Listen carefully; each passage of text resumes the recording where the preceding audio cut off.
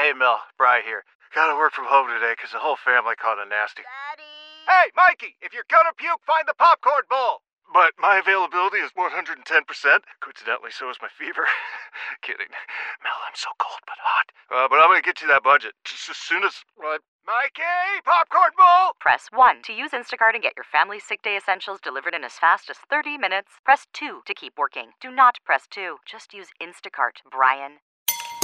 Fill her up. You're listening to the Gas Digital Network.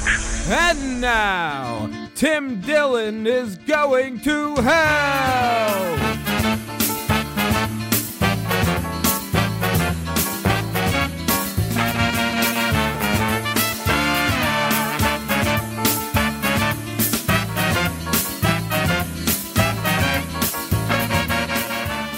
Welcome to Tim Dillon is Going to Hell, everybody. It is the last episode recorded from New York City, a once great city that I will be leaving to head to Los Angeles, California.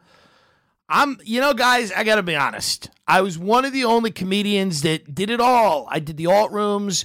I did the clubs. I was respected by everybody. That breed of comedian is dying, and when I leave, I imagine this entire city and comedy scene, of which I have no interest in, will disintegrate pretty much immediately after I am gone. As soon as they say wheels up and that plane's in the air, I would imagine that the mediocre New York comedy scene that gets softer by the day will collapse immediately, and it will be chaos without me, because I was really a mascot of this scene. I was an avatar for it. It is the end of an era, and it's tragic for many people. I've been getting messages all week from people that are trying to decide whether or not they should continue living on this earth. Okay? With me today, a guy who's opened for me a few times. I mean, comedically, Luke Touma. He's very funny. Luke is a New York comedian. He grew up in Buffalo. Which is, what is your house worth in Buffalo? Like $100,000. $100,000. Yeah. $100,000. Yeah, which is all right out there. You can get a house in Buffalo for like 16 grand. And it's actually a nice house. Yeah, it's all right. Yeah. 100 grand. This kid grew up in a car. This kid grew up in a BMW 7 Series car. He never had tuna tartare. I took him to open for me at Mohegan Sun. He didn't know what tuna tartare was. We were sitting in Bobby Flay's restaurant, Bar American, fine, and they bring out a tuna tartare, and this kid's like, what is this? And he's so excited, which is not, it's always good to be friends with somebody who, has experienced less in their life than you have, because I get very hardened and cynical, and I want to experience things through Luke's eyes, so I bring him on the road. And when we, go to a nice restaurant or something, or a place with like tablecloths. No, I'm kidding. How bad is Buffalo?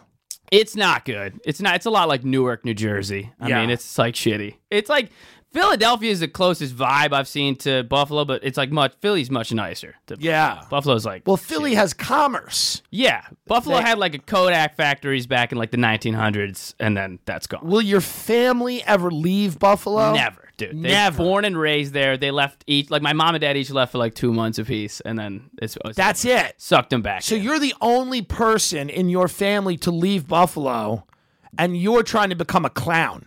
Yeah, exactly. So how embarrassing is that? Can you imagine his parents being like, well, yeah, Luke's leaving. He's in New York. Oh, what's he doing? Oh, he's a comedian. It's like, it almost doesn't count. But yeah, it is nice to have you here. I think you're one of the good ones, and what I mean by that is white. No, you are part Muslim. Yeah, I'm Lebanese. You're Lebanese. I'm doing my first Lebanese gig. Yeah, well, you're getting smart. You know which way the wind is blowing. Very smart. You're trying. You need to start leaning into that hardcore. Start wearing sandals on stage. Get a little bit of that. Habibi. Yeah. Hey, I am in the internet, and you're in an interracial relationship. Yeah, my girlfriend's black. And that's gotta lean into that check, too. box, check, Lebanese, check. Suck a couple dicks and I'll be good. You might have to. Yeah, dude. Listen, you gotta do work. what you gotta do. What is a Lebanese comedy gig? This girl Natalie hit me up. She's Lebanese. Apparently, Dave Mirage was gonna get the gig, and then he's out of town, so they booked me. And it's called Life, and it's like Lebanese investment financial. I don't know something, but it's like Life is the acronym, but it's old like 50-year-old rich Lebanese dudes that like have an investment firm. And I'm going to be doing like a half hour for them. And you don't really have a ton of bits about being Lebanese. Literally zero. So you're going to have to maybe go off the top of your head. Yeah, and I don't even know anything about Lebanon or being Lebanese. I mean, I'm going to you're from Buffalo, which is worse, probably. And they're not going to. Right. And rich Lebanese guys in the city are not going to give a fuck about Buffalo. Well, it's when I get booked to do gay gigs, I don't really have a ton of material about being gay. So sometimes the gay audiences are mad because they just want to hear about themselves for a half hour. Do you do a lot of gay gigs? No, but every now and then I will get booked. My friend at work is gay, and I was like, I opened for this guy. He's my buddy. He's like a gay comic. He's like doing really well. And he's like, what's his name? And I was like, Tim Dillon. He's like, does he have any jokes about like gay lifestyle? And I told him the joke about like jumping off the George Washington Bridge. And he just like looked at me for a couple of seconds and he goes, that's dark. I like Chris D'Elia. Yeah. Well, good. I like Chris D'Elia too. You know, my comedy's not for everybody, especially waiters. You know, how about getting a job? What's your friend do? How old is he? He's like 26. And what is he doing at working at the restaurant with you? Waits tables and gets hammered. And what is the ultimate goal for his life? I think that's pretty much it. Yeah, good. I don't want him. I don't want that. I want fucking climbers. I want a Gary V type audience of sociopaths that are trying to pull themselves up. No. I will say this, folks. The Milo Yiannopoulos thing, and I don't want to spend a lot of time on this because it's kind of, we get it. And I think nobody cares that's not in the comedy community in New York City. But to just rehash it, Milo's publicist reached out to Legion of Skanks. One of the reasons probably is because they bill themselves as the most offensive podcast on earth. Okay? So you would say, if there was a podcast that was going to host Milo Yiannopoulos, it wouldn't be like Hoda Kotb's show on Sirius. It would be Legion of Skanks. So they announced, they put a flyer out. Legion of Skanks is going to be at the Creek in the Cave in Long Island City. Milo Yiannopoulos is going to be the guest Monday night. They're always there Monday night. And then there was the reaction, stereotypical reaction of people that are concerned about safe spaces and people feeling safe. They then said they were going to show up to the Creek in combat boots and start chucking milkshakes at people and physically attacking them. Those are the people that were interested in the safety. They wanted everyone to feel safe, so they wanted to show up and start a violent riot just to make sure that everybody felt safe. How many people do you think that was total that were like outraged? I don't know. 50, 100 people? Maybe. That are like all New York comics? Well, a lot of them are New York comics, but then you have groups like Antifa, which is the anti-fascists, who show up to places with masks on and hit people with bike locks. Again, to promote safety. They want a safe world. So when Ben Shapiro shows up at Berkeley, they have a riot. And when Milo Yiannopoulos showed up at Berkeley, they were like shooting firecrackers into the auditorium. Again, because they want a safe world. This is how they want it. And I guess, and then there was a lot of New York City comics. I use the word comic loosely because here's the thing.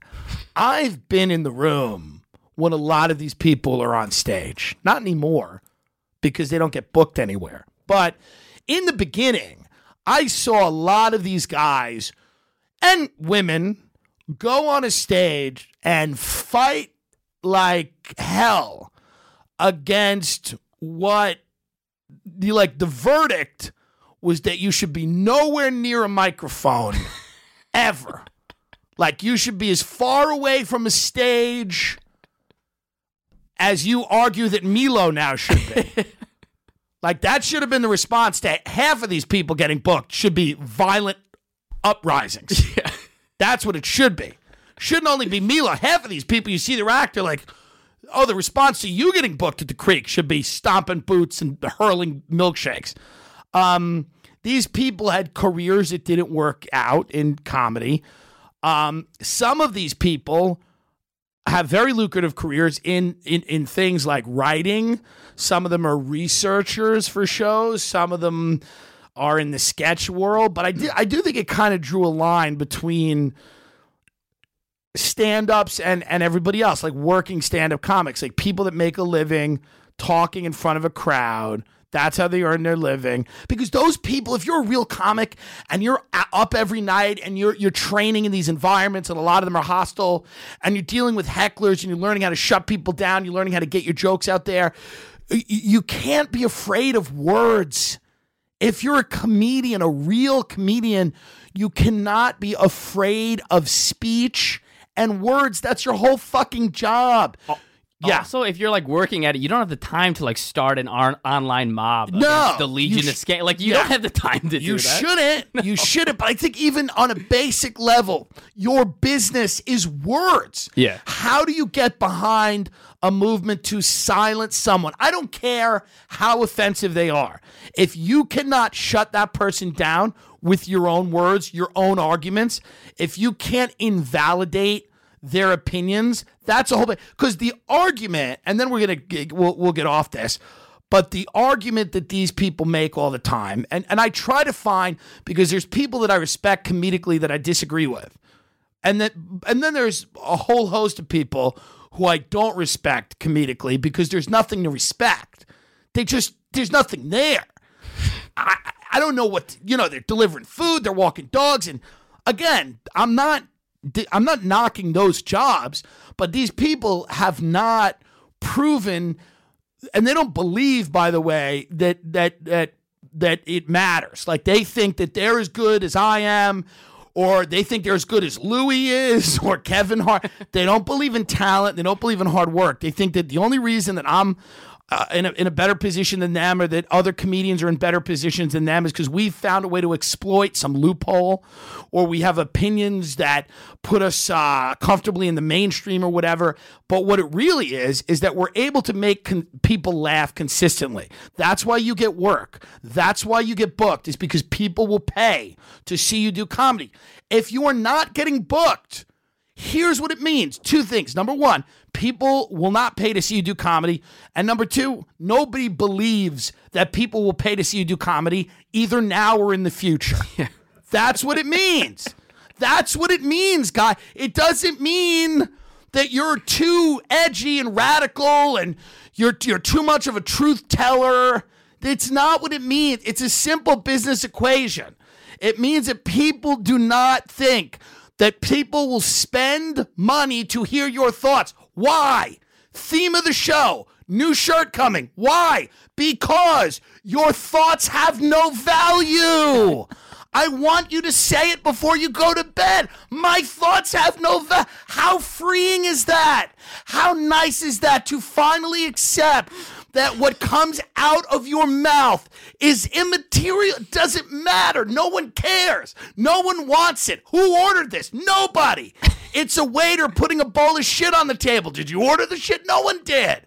No one did. And you don't have a right. But they don't believe that. They don't believe that. And this is why they fall so easily into Marxism and everything else, because the idea that somebody's better than them or has a talent they don't or works harder than they do, they hate. But then, that's the majority of people. But then there are people like James Adomian, who's brilliant and very talented, who I would disagree with on this issue. There's guys like Eddie Pepitone. I don't know how he feels, but I'd probably disagree with him, and he's one of the funniest people in the world, and I believe that. So I'm not saying that everybody on the other side is not talented. A lot of them aren't. But there are some very talented people that. But the whole deplatforming thing is this. It's that the only reason that Milo Yiannopoulos is not literally Hitler, this is what you have to believe. The only reason that widespread fascism has not taken root in this country is because people have not heard the message. This is what they believe. And if Milo gets the platform and his ideas apparently are so attractive and the American people are so irrational that they will sign on.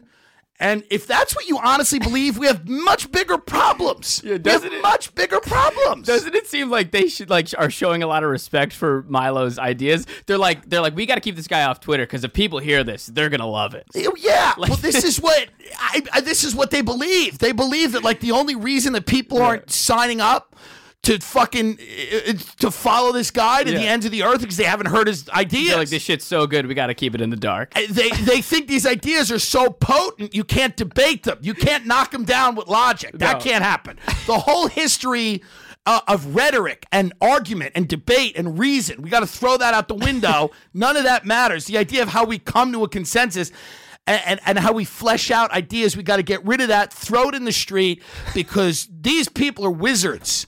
Somehow, and they'll just, as soon as they start talking, people lose the ability.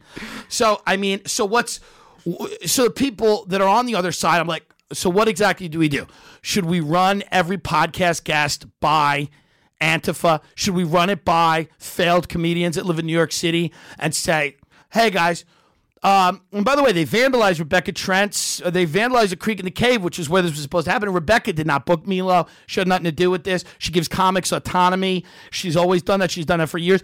People fucking vandalize Nazis not welcome on the street in front of her restaurant. And Rebecca has spent years helping comics, gay ones, black ones, people of color, trans comics, everybody. Mm-hmm. Rebecca's literally helped all of those fucking people. And her friends turned on her, people that she raised money for when they had fucking cancer, turned on her, threw her under the bus, put this out there. And then they got these other organizations, these anarchist groups or whatever, to now start talking about boycotting the place and vandalizing it. So shame on you, literal shame on you. If the woman who raised money for you while you had cancer, if you're trying to get the last bit of fucking relevance out of your failed comedy career by throwing her under the bus, shame on you. How do you sleep? How do you sleep at night? And what is the plan? What's the plan? Every podcast guest we're going to have to run them through an anonymous group of people that wear masks and, and say, guys, this guy's okay, right? You won't show up and violently try to prevent this guy from speaking. Because that's, by the way, that's what freedom of speech is. It's freedom of speech without the threat of violence and intimidation. People don't really understand that. Yeah. You can't, freedom of speech doesn't mean anything if you take 5 rifles and point them at somebody's face and go, what do you think now? Tell us. That's not what freedom of speech is, you idiots. But what do you think about this? You're a young comic. You're new.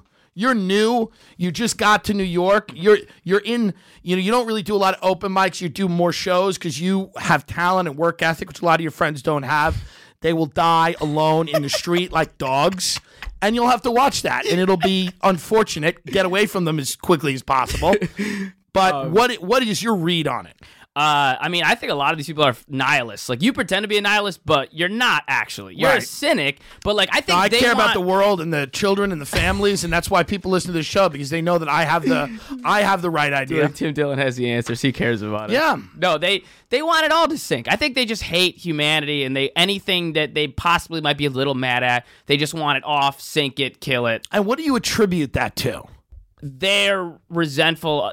A lot of it, maybe they hate their parents or whatever, but a lot of these comics, they hate the world because they're so bad at comedy. Yeah. They're like, I had a dream. I said it to you earlier. It's like some of these people never had any natural talent, but they were like, my dream is to be a stand-up comic. With none of the natural talent to be a stand-up comic. It's literally like if tomorrow I was like, hey, Tim, I decided to pursue my dream of being an NBA basketball player.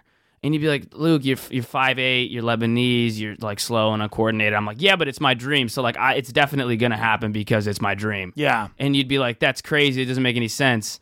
And then it's like if 10 years from now, I hated the world because I didn't get to play it. Yeah, they're angry. They're angry. They're bitter, resentful. Oh my gosh, I'm adopting a puppy right now. But I realize what's at home. Oh no, I have nothing. Well, except unconditional love. But yeah, no crate, no pee-pee pads, no dental chews for his little puppy teeth. Before I doubt myself as a new parent, I just get Instacart to deliver everything from PetSmart.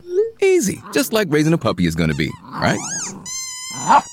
Get Pet Essentials from PetSmart with Instacart. Visit instacart.com to get free delivery on your first 3 orders. Offer valid for a limited time. $10 minimum per order. Additional terms apply. Purchase new wiper blades from O'Reilly Auto Parts today and we'll install them for free. See better and drive safer with O'Reilly Auto Parts. O'Reilly Auto Parts. And my whole thing is, even more so than stand-up, there's a whole group of people out there that have been told to follow their dreams, and a lot of them follow them at their own peril. Whether it's the fucking Gary Vee fucking noise on Instagram telling you you're all going to be entrepreneurs. You're not. You're sitting there watching Master Class. I want to watch Judd Apatow's Master Class because there is no class for any of this. You fools. There is no class. I have a master class. It's called You're Not an Entrepreneur. You're going to die.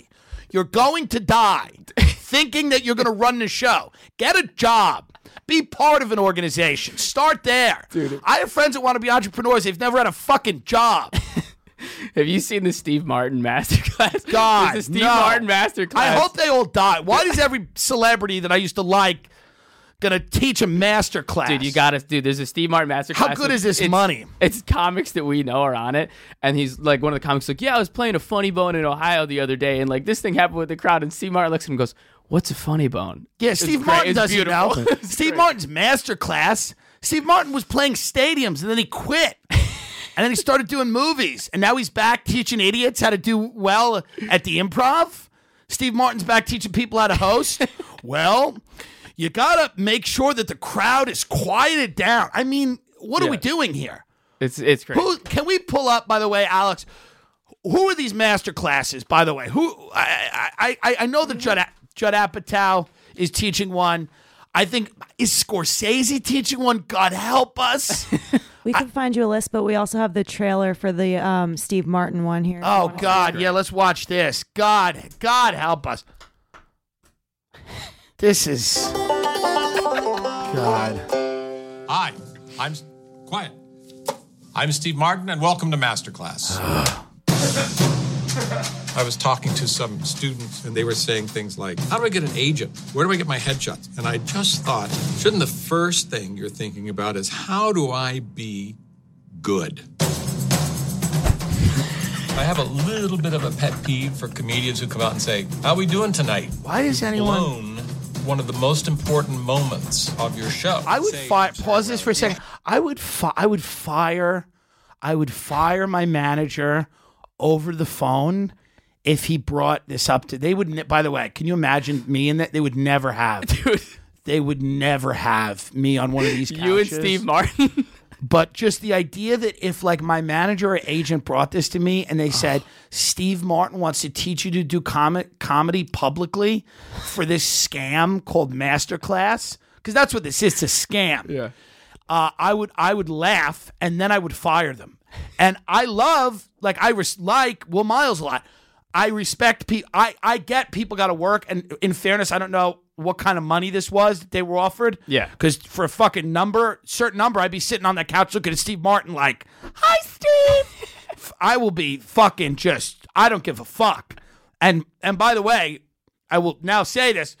If I am on Masterclass, know it was great money. Because I will fucking sit there and read the teleprompter on. But this scam...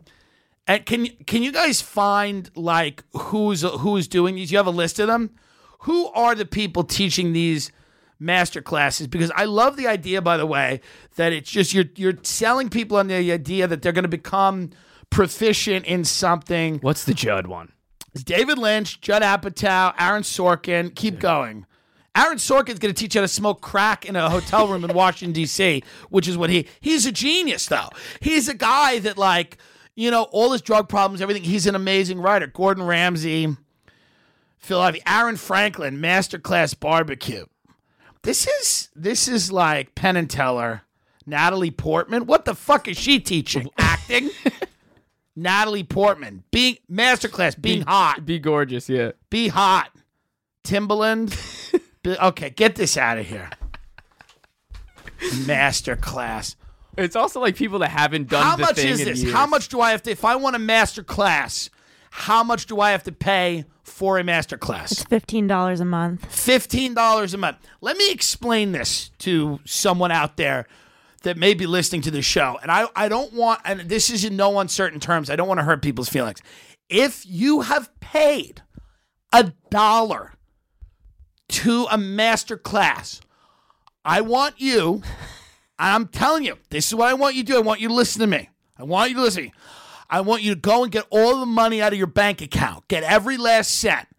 Argue with the woman when she goes, you got to leave $5 in to keep the account. Say, I'm not going to need the account, ma'am. Take all the money. Go and buy a gun. Seriously. And I want you to blow your brains out while watching the master class so that somebody in some job has to wipe your brain matter off Judd Apatow's face while he's telling you how to direct movies. You fucking, Aaron Frank, I want to be a pit master. Aaron Franklin's master class. You blow your brains out and Steve Martin's like, prop comedy. That's a great start. It's great. It's a great start. You're doing great. I use props. Can we play more of the Steve Martin trailer? Because I hope to God no one in my audience has bought a master class. I hope to God. This is worse than Gary Vee. This is people you respect. At least with Gary Vee, you know he's a fucking clown and it's a scam. These are people you respect sharing. By the way, is there anything that demystifies something more than having a master like reveal all of their secrets to fucking people that they cast to be in this? Or like Steve Martin doesn't know who he's teaching. It's anyone who pays $15. So if you're a master, think of a master giving away the knowledge at the end of his life. He's going to give it to like an apprentice, somebody who's worthy of it, right? No. Anyone who's paid $15 a month gets the benefit of all my hard years and learning knowledge and wisdom that I've accrued. You pay $15 a month and it's yours. If you're a Nazi, don't worry. You fucking kids, you're a pedophile. Maybe you're taking the Judd Apatow masterclass to make better fucking kiddie porn. Doesn't matter. $15 a month, you get it. You get the class. You could be a master fucking kid fucking director. Maybe that's what. Let's watch more of this Steve Martin. Sorry, we're out of the front. What? We're going to talk about a lot of things. We're going to talk about my specific process. Thank you. Performing comedy. Hey, move that over there. We're going to talk about writing. Editing is one of your most powerful tools. So that bit's not working. It's gone the next night. Now, what gets the laugh? Whenever it's the word fucked that gets the laugh, I always question it. An ultimate goal of mine is to work clean. Mm-hmm. Well, then you should take out fucked up. Yeah. I never actually thought I was funny. You may think I don't have any talent. I guarantee you, I had no talent. Get him out of here. Dude, this is also, by the way, so this makes it sold. seem like white people did get lucky. Like it makes it seem like literally maybe these fucking people are right. Like, well, it's also such a good way to sell it because this guy doesn't know what TikTok is. He doesn't know Lil Nas X. If you're trying to make something good in this environment, you're insane. You're an insane person. Lil Nas X that's like a parody song on TikTok. He was #1, and it just became a huge song. Listen, there are these rappers now, like Young Gravy. Now, I know Young Gravy because I sat on a megabus next to the guy who does social media for Young Gravy. Bring up Mr. Clean, Young Gravy. It ain't horrible. It ain't great. Bring up... Now, I thought Young Gravy was doing a parody of a rapper, a parody of a white rapper, and I thought it was funny. And I thought it was a joke. I thought Young Gravy was in on the joke. Gravy is not in on the joke. Gravy is deadly serious. And I guess his fans don't care. It doesn't matter anymore. Whether it's ironic or not. Yeah. Like when I do those desk videos, people are like, is that you? Is it a character? I'm like, it doesn't matter anymore. No. Don't you get it? Trump is the president. We're gone. We're in the void now. And there's Steve Martin giving this advice from 1970. You gotta craft it all. Take the fuck out of it. You just gotta craft it. You stop. Let's watch Young Gravy, where's Young Mr. Gravy? Clean. At? Young Thank Gravy, you. Mr. Clean. Produced by White Shinobi. I thought Gravy was kidding. I thought this was a bit. Is he a white guy?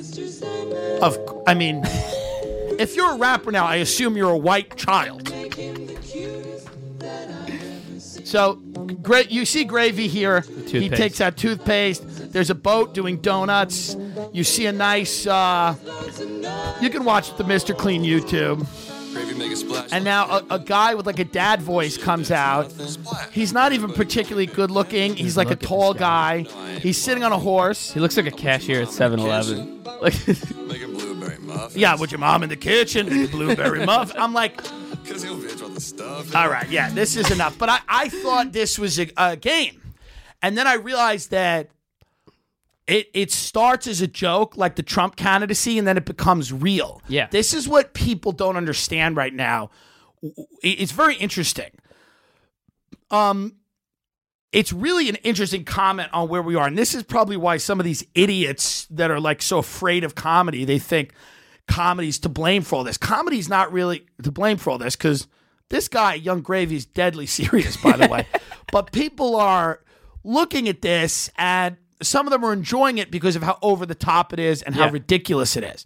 And it seems like in the world that we're living in right now, to get attention, it should be over the top and ridiculous. Yeah. And that's why Lil Nas X got a lot of attention because it was kind of over, you know? I mean, what do you think of that song? I mean, you love rap. You listen to rap all the time. The Lil Nas X song? Yeah. I mean, I think all the biggest people are just trolls. Like Trump's a troll, Lil Nas X is a troll, Tekashi 6ix9ine is a troll, Cardi B. Like all these people are just trolls. Well, Kim Jong-un is a troll. Yeah, they exist in the environment that we're in. They totally do. Which is why it's hilarious. Don't you realize, folks, the irony of having a master class at all? Well, what's going to be amazing is hilarious. In 20 years, Young Gravy is going to have a master class. And it's going to be fucking class hilarious. Right now is how to manipulate people on social media. Yeah. That's what it seems to be.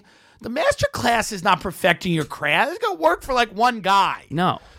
I mean, so these master classes are just they're a grift, and they're to get people out there sitting on their couch eating Doritos.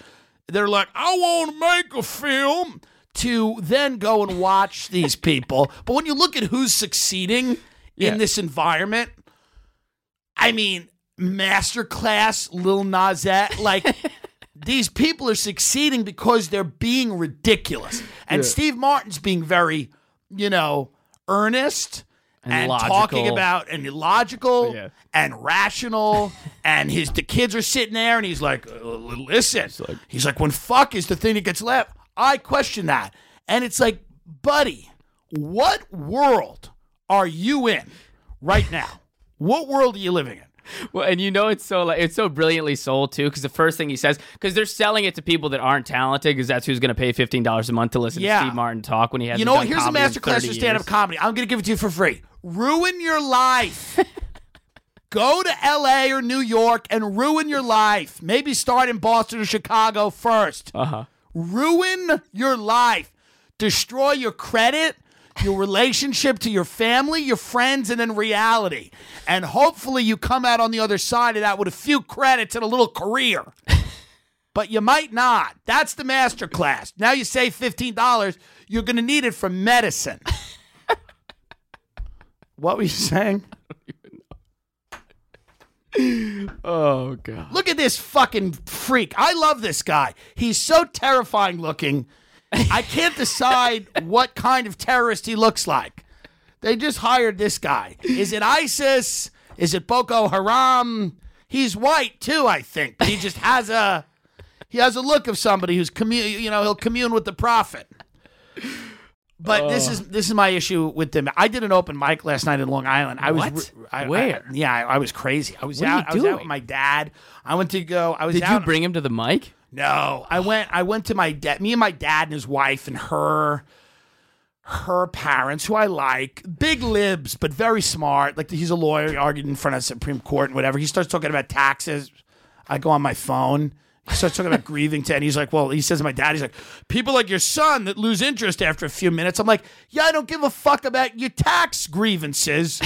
your tax assessment problems on Long Island. And I hit him back from like the left. I'm like, I don't care about a bunch of white people on Long Island with tax problems. He's like, well, it's actually the black people that are paying too much. That's who we're trying to help. I'm like, yeah, isn't that always how it is with you people? Isn't it always interesting that you're always trying to help black people? Even at lunch while we're eating shrimp cocktail, you're always just trying to help black people.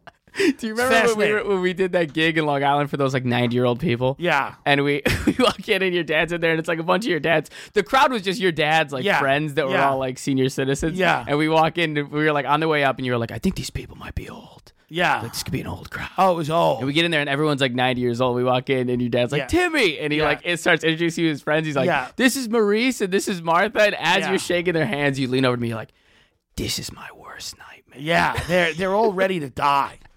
They're all ready to go. And my dad's 67. He's done. Logic. I love him, but he cares about dogs and wine, and that's it. If you're not a glass Cabernet or a dog, get the fuck out of his face. He doesn't have any time for you. So we're sitting there having lunch, and his wife, who I enjoy, says, I'd like you to drive my new Benz back to the house. They just bought a little cottage on Long Island, too. Mm-hmm. She's like, you're going to own that cottage one day. And immediately when somebody says that to you, you go, well, when? When are you going to die? Literally, I'm 34. When are you going to drop dead? You might outlive me. As soon as somebody goes, well, you'll own that one day. It's like, when will that happen? When are you going to die?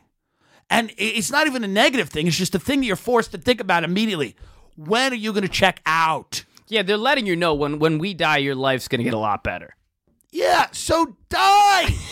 I'm not trying to be a dick, but how many more holidays do we need to have before I get the cottage? I want the cottage. I want a cottage. So hey, I'm kidding.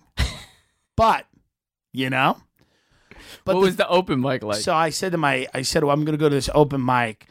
I messaged one of the guys that I started comedy with on Long Island. I said, is there any comedy going on tonight on Long Island? The answer every night, by the way, is no. Unless it's like Sebastian is doing Kevin a Paramount or whatever. Or Chelsea Handler is, having a town hall meeting with having a healthcare town hall, coming out and talking to everybody about healthcare. After a decade of talking about getting railed. She's now an expert in espionage after she talked about getting it in the ass for a decade. Now she knows about espionage. She knows about the Mueller report. Where do you get your analysis of the Mueller report? I go to Chelsea Handler. It's so crazy. Do people will be like, Cardi B took it to Trump today on Twitter? Yeah, I go to Chelsea Handler because she wrote a story a few years ago about shitting herself on a date. So I said, if anybody wraps her head around international spycraft, it's going to be Chelsea. Fuck her. I saw her in first class on a plane, and I said hello. She should know who I am. I'm kidding. She shouldn't. But the point is that she should. And I go to this open mic at Shaker's Pub. I like the darkness. That's why I'm into conspiracies. I've always just been into that stuff. I read a lot of like alternative history, and the media that I consume is not mainstream. And one of the reasons is because I want to know how bad it is. And a lot of mainstream takes are sanitized, okay? I want to know how bad it is. How dark does it get out there? You don't have that, which is sweet about you. No. That's very nice about you. That's why I bring you on the road and stuff.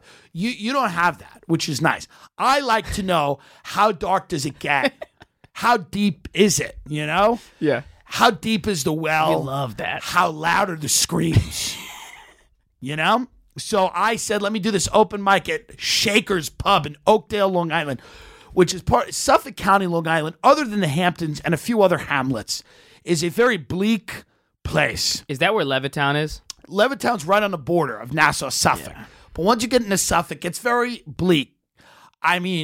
It's so bleak out there where you go, why are we afraid of MS-13? A few papooses and machetes is maybe what the doctor ordered because it's bleak and it's sad. And it's what a lot of America looks like. It's the erosion of America. It's the erosion of what once seemed like a great idea, which was suburbia. You're watching it die in real time. People cannot afford to live there. There's a major heroin problem on Long Island. There's big issues. And you see all of that. and it just looks hollowed out. If I could use one word for this area, it's hollowed out. It's fast food, it's bars, it's shitty little little sex shops are out there still. Yeah. It's real. You took me to Levittown, and it was like fast food next to cancer treatment places. It's all, the only nice buildings left on Long Island are radiology clinics. That's really what it was. Where you get diagnosed because everyone's going to get cancer. That's what everyone in Long Island is waiting for. It's just the when and the where. It's the when and the where do you get that diagnosis. And you're just trying to get cancer so you can get in that building. Is it after you shit a bloody steak tidbit out of your asshole? Do you then go, oh, is it the colon? Or is it after that last drag of a Parley Light? Do you go, oh?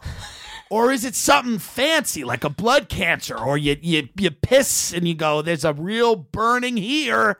It's just what part of your body decides to rebel against you. And that's what Long Island's about. Maybe it'll be dementia, and if you get lucky, you just get whacked on the LIE. Some 19-year-old drug addict plows into you at high speed, and you don't even have to spend the money on the radiology.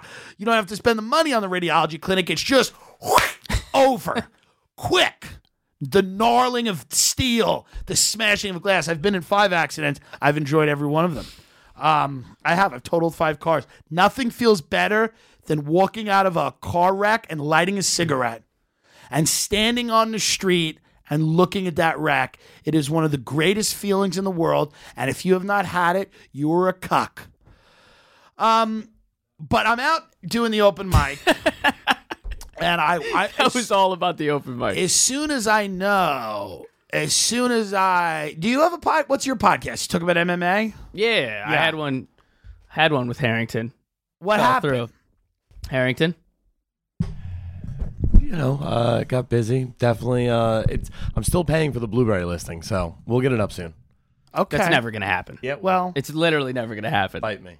It was supposed to be me, Diego Lopez, and Harrington. Harrington fell off. Where is Diego Lopez on everything with the Creek? Where does that guy stand?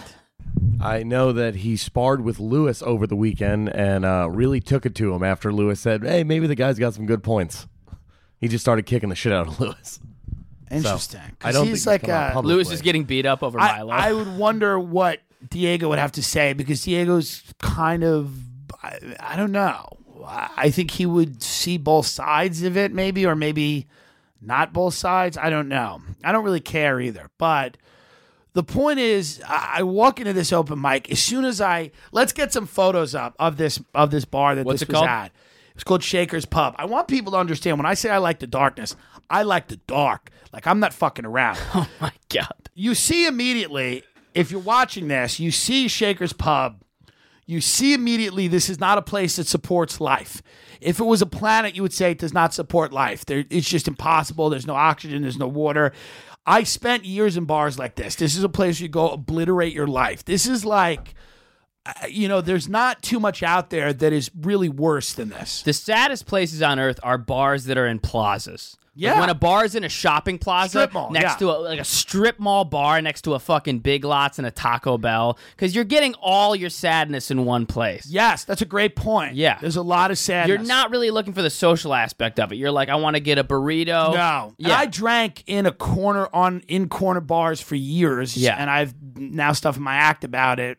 It was never social. I was a degenerate alcoholic. Were you an alone drinker? Yeah, I would go to a bar alone and then talk to the other people at the bar that were there, but they were all fucked, and I would drink a bottle of vodka a night or close to it. And, you would just get fucking, you would get shitty. Yeah. And that's why you went. And the bar was up the block from my house, but it was never social, It was not as social, And a plaza bar is especially not going to be social. When you went out, you'd go out with like 8 friends, 6 friends, 3 friends. Yeah, you get hammered. You would go out with your buddies. Yeah, but we had places like that in Buffalo with the strip. Would you go every now and then? Would you go in there? Yeah, because you don't have a choice. No. Yeah. In Buffalo, you got no other options. Right. You can eat chicken fingers for the 4th time today, or you can go to the shopping plaza bar. Now you never had any addictive problems. You don't have like an addictive personality. I do, but not as... Yeah, no. I don't know. Also, in Buffalo, it's very normal. I had to learn that the way we drank in Buffalo is not normal. Right. So, when I moved out of there, you realize like, the rest of the world doesn't drink like this. Yeah, because everybody's getting binge drinking. But like I've they're gone at a on the road with tailgate. you. You're pretty. You're not a big. From my, you don't smoke weed a lot, or you don't drink. You're not a guy that wakes up and puts a vape in his mouth. No. Right? No. You're not that type of person. No. Yeah. Not a big weed guy. Yeah. Were you ever you said you like to do coke every now and then. I used to when I was what's funny about that? You can't admit that on a podcast? I would like, no. Yeah, absolutely. I've done Okay. coke a bunch of times. You've done coke a bunch of times. I did coke all night one time with my friend Nick, and then flew from Buffalo back to Boston where I was living, and there was a Russian lady with her baby, and I'd been up all night doing coke. And the baby was like looking, I probably wasn't looking at me, but I thought the baby was like looking at me and knew I was fucked up. I was freaking out. I've had some weird times on coke. I did coke with a bunch of... But then what happened? I was bugging out, and I don't know, got to Boston, called my friend, thought I was overdosing on coke.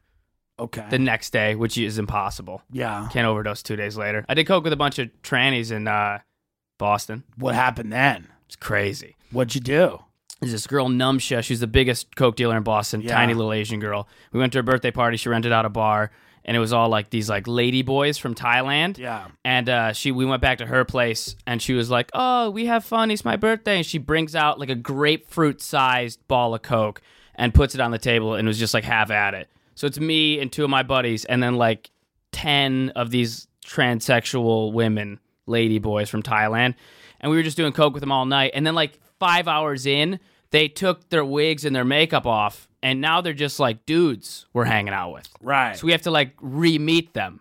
Because we met the female version. So nobody's getting their dick sucked from the lady boy? No, I don't think so. Interesting. No. Maybe my friend snuck out and did, but I wasn't. I was more interested in the coke, not the lady boy dick suck. Interesting. We got to work on these stories. They're good. They're not great. They need to get to the next level. Somebody needs to get their hog sucked. Something needs to happen, I got drunk. I bought a house. This is cool. That's what cool people do. But so get Shaker's Pub up again. I walk in. I immediately know it's a problem. I immediately know. Would you have sex with a transsexual? No. Why not? Are you into it?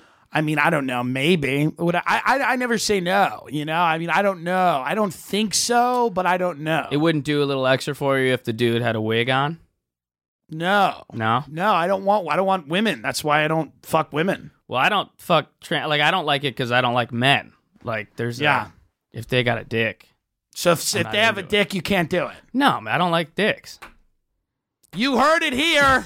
He should not work. He should never work again in comedy. Look at Shaker's Pub. I want you to show this bartender. This bartender walked outside. She lit a cigarette, and she stood there. This woman was really not happy. She just waddled outside, put a cig in her mouth. She doesn't even look human, dude. And she was just watching. There's a show. I forget. Jamie Foxx is what? Is there a show that Jamie Foxx hosts now? Like a game what's it show? called? What's that show called? Because this woman Shazam or Beat Shazam. Whatever, the Shazam show. She loved that. She was watching that, and then she would walk out every few minutes to smoke a cigarette. I mean, at this point, she's really just waiting for the devil to drag her to hell. That's all. That's the only thing left in her life, sadly. And she's got to sit and listen to 15 open mic comedians. Look at now the open mic is in a side room. Let's take a look at the photo of this, because this was, a horror beyond. Yes, it's just two long tables. It's very well lit. They usually have bands in this place, and they have all these signs just like no moshing, no. Can you imagine you look like that woman, you live whatever her life is, you work in that bar at that age because you need to do it to pay your bills, and then after all that, they're like, you know what, Cheryl, we're going to have an open mic. Yeah, you know what, Cheryl? We're going to bring in... Cheryl, tonight's open mic comedy night. You imagine she doesn't even react. She's like, what? She has no idea what that even means, first of all. She's like, Cheryl, tonight we're doing open mic. People are going to come in and be comedians. You like comedy? So immediately these people start filing in. And here's what I started to realize. And I had this epiphany. And I think this sheds light on a lot of the Milo stuff too. When you start comedy, you barely know what it is. And you know why you got into it. And a lot of comics are troubled by... a myriad of different things. A lot of them have issues. A lot of them, comics are very sensitive people. A lot of them have anxiety. A lot of them are depressed. A lot of them self-medicate with drugs, alcohol, food, whatever. A lot of them are delusional. They're somewhat narcissistic. You kind of have to be to do something like this, right? And you got to be delusional. That's the thing. You have to be. If you're not delusional, this doesn't work. You have to have a healthy amount of delusion. You have to see yourself as something that you are not yet. And you have to believe that becoming that thing is possible. All of those are ingredients that you need. The delusion, the work ethic, you need all that. You need some talent. You need some intelligence, which I didn't realize. I didn't realize when I got into it that you needed to be smart and that a lot of people had high quantities of work ethic and talent but just didn't make good decisions. And when the decisions mattered, they made the wrong ones, and a lot of it just came from the lack of intelligence.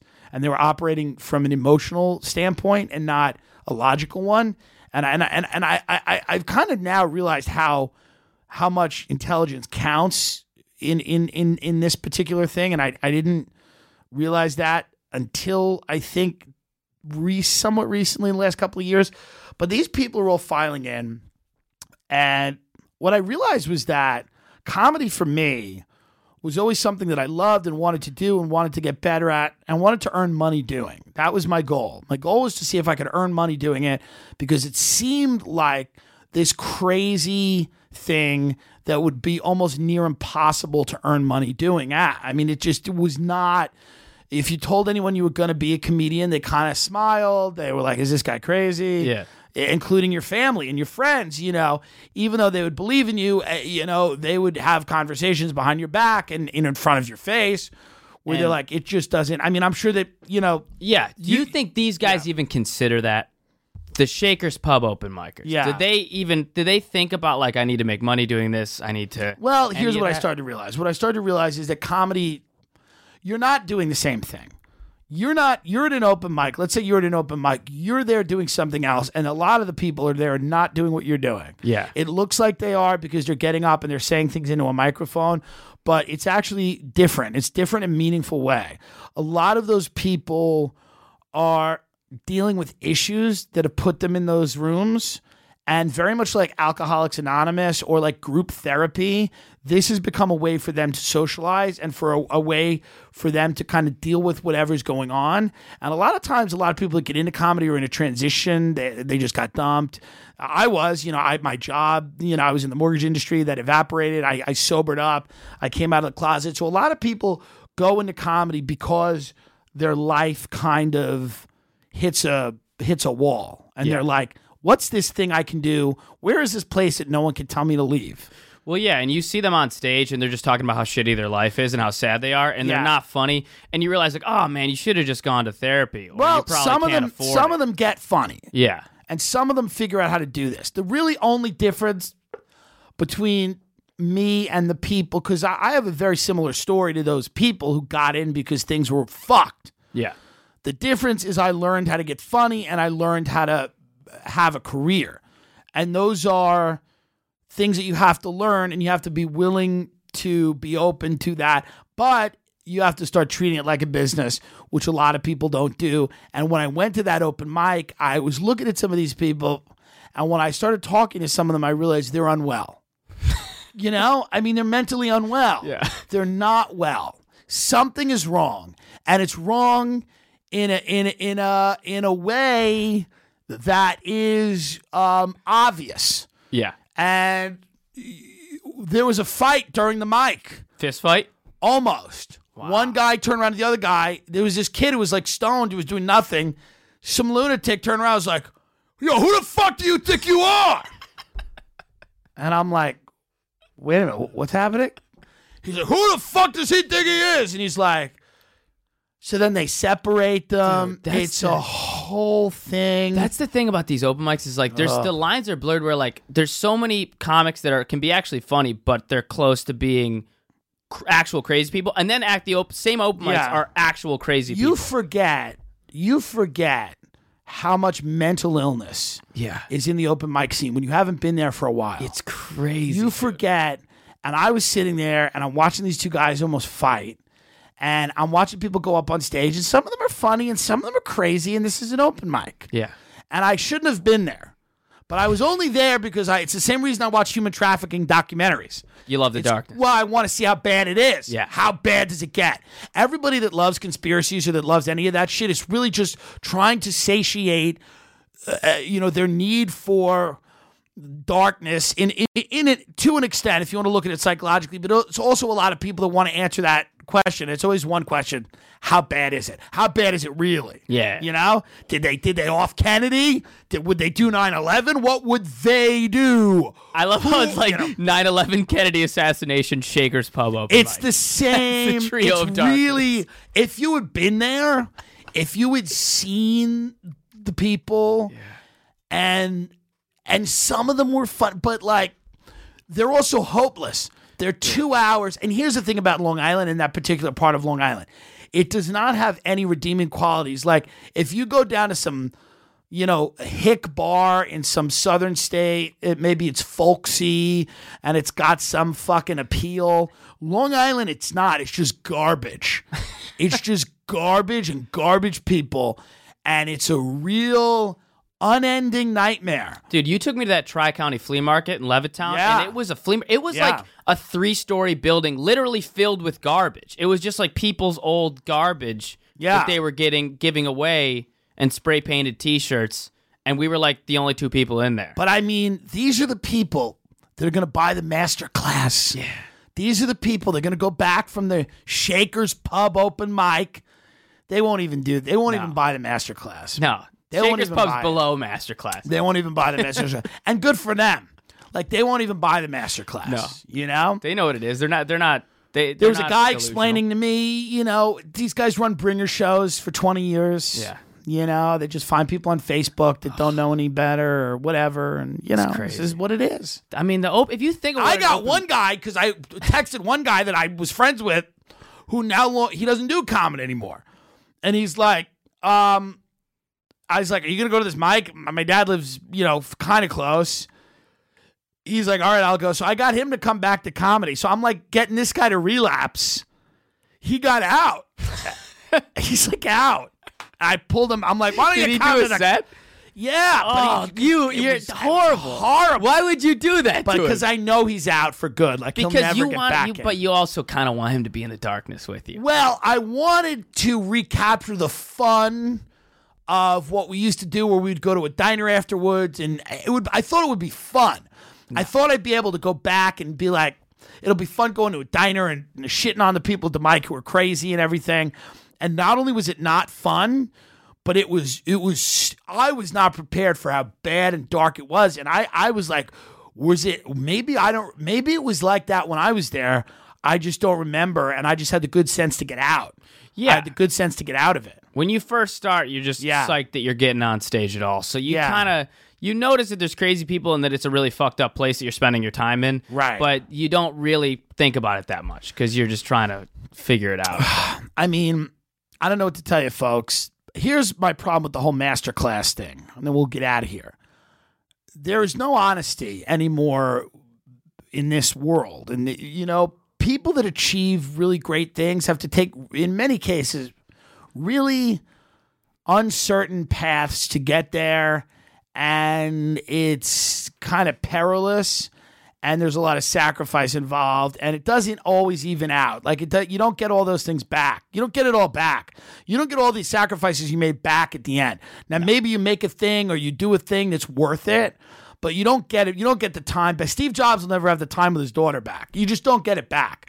It is what it is. No. And there's a lie now, because we told a whole generation of people, go and follow your dreams and blah, blah, blah, blah, blah. A lot of what people that get to a certain level, a lot of times you meet them, you're like, they were always going to get there. They just chose to get there a certain way, and they're always going to get there.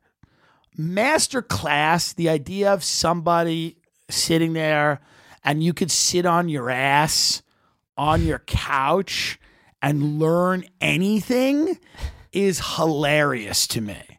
You could really learn anything valuable sitting on your fucking couch in your room, eating a hero, watching Masterclass. Well, that's kind of what it is like, let me pay $15 a month so Steve Martin can tell me how to be famous. Like, oh, I'm paying the monthly fee, now I'm going to be famous. I don't even think these fuckers are thinking about being famous. I just think they think they're getting something. They think they're really getting something. Like learning? They think they're learning. Ugh, they think that's they're sadder. learning. It's even sadder than just this idea of like, well, I just want to be famous. Yeah.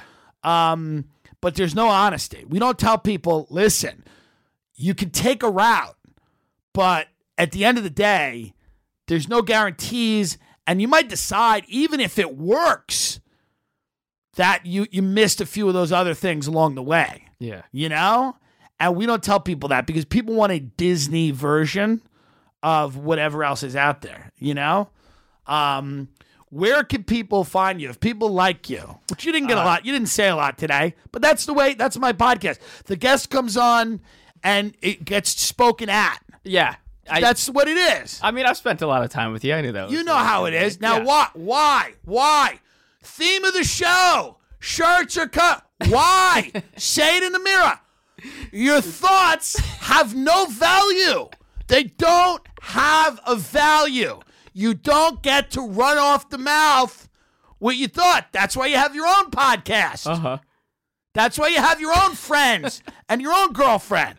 When you're in my presence, you listen to me. You'll call me. You'll call me and you'll be in the middle of like a rant that you're call me as if I've been listening to the beginning of it. You were listening to the Golden Globe. You're watching the Golden Globes one time. Yeah. And you called me and I was like, "What's up, man?" And you didn't even say like, "Hey, man, I'm watching the Golden Globes." You just said, "These people are insane." Yeah. I mean, this is a dark business. Yes. You'll start a phone conversation like that. And it'll go for another 45 I minutes. appreciate your friendship because you're okay with that. Yeah. Good. My mom texted me. She was like, "I feel bad. I followed him on Instagram. Honey, is he okay?" And I was like, "Why?" She goes, "Sometimes he says really dark things." I know, but what you have to tell her is that, Mom, Tim's funny. Say, Mom, I'm trying to be funny, and I'm a little bit of a goofball, Mom. But one day when I crack, I'll start saying some meaningful shit too. I'll start talking about pedophiles. You gotta tell her. You gotta tell her. Go, Mom, I don't say anything that matters, and I never have. But one day I'm going to. And I hope when I start saying things that matter, you worry about me too. Because if you're just talking about fluffy, goofy garbage, everything's going to be fine. But one day, Luke, I don't know what it'll be. Maybe your girlfriend will leave you. Something will happen. You know? You've been waiting for me Maybe to crack she'll for die. years. You want me to I want you to say something that matters. And you never will unless you experience some real tragedy. And not just like, it snows a lot in Buffalo. Because you're a great comic. Yeah. You're so good on stage. You have a real way with the audience. The only thing you're missing right now is a tragedy. You know what I mean? Somebody getting burnt to the ground. Maybe, and I love your mom. I don't want anything to happen to her, but like maybe the house goes up in flames, you know? Because you're missing the thing that makes you go, fuck it, I don't care. I'm just going to say whatever, you know? So just the next time she says, be like, Mom, Tim is fine. Number one, Mom, you should subscribe to his podcast. Number two, Tim is fine, but what you think is dark, Mother, it's just things that matter. That's all. And I've never said one, but one day I will. One day I will. And that's when you'll really succeed. But where can people find you? Where can people find you in the meantime? On Instagram at Luke.Touma, LUKE.TOUMA. It's Luke the little baby. And on Twitter at Luke.Touma, LUKETOUMA. Tim J. Dillon, DILLON on Instagram if you want the real, unadulterated shit. Tim J. Dillon, DILLON on Twitter.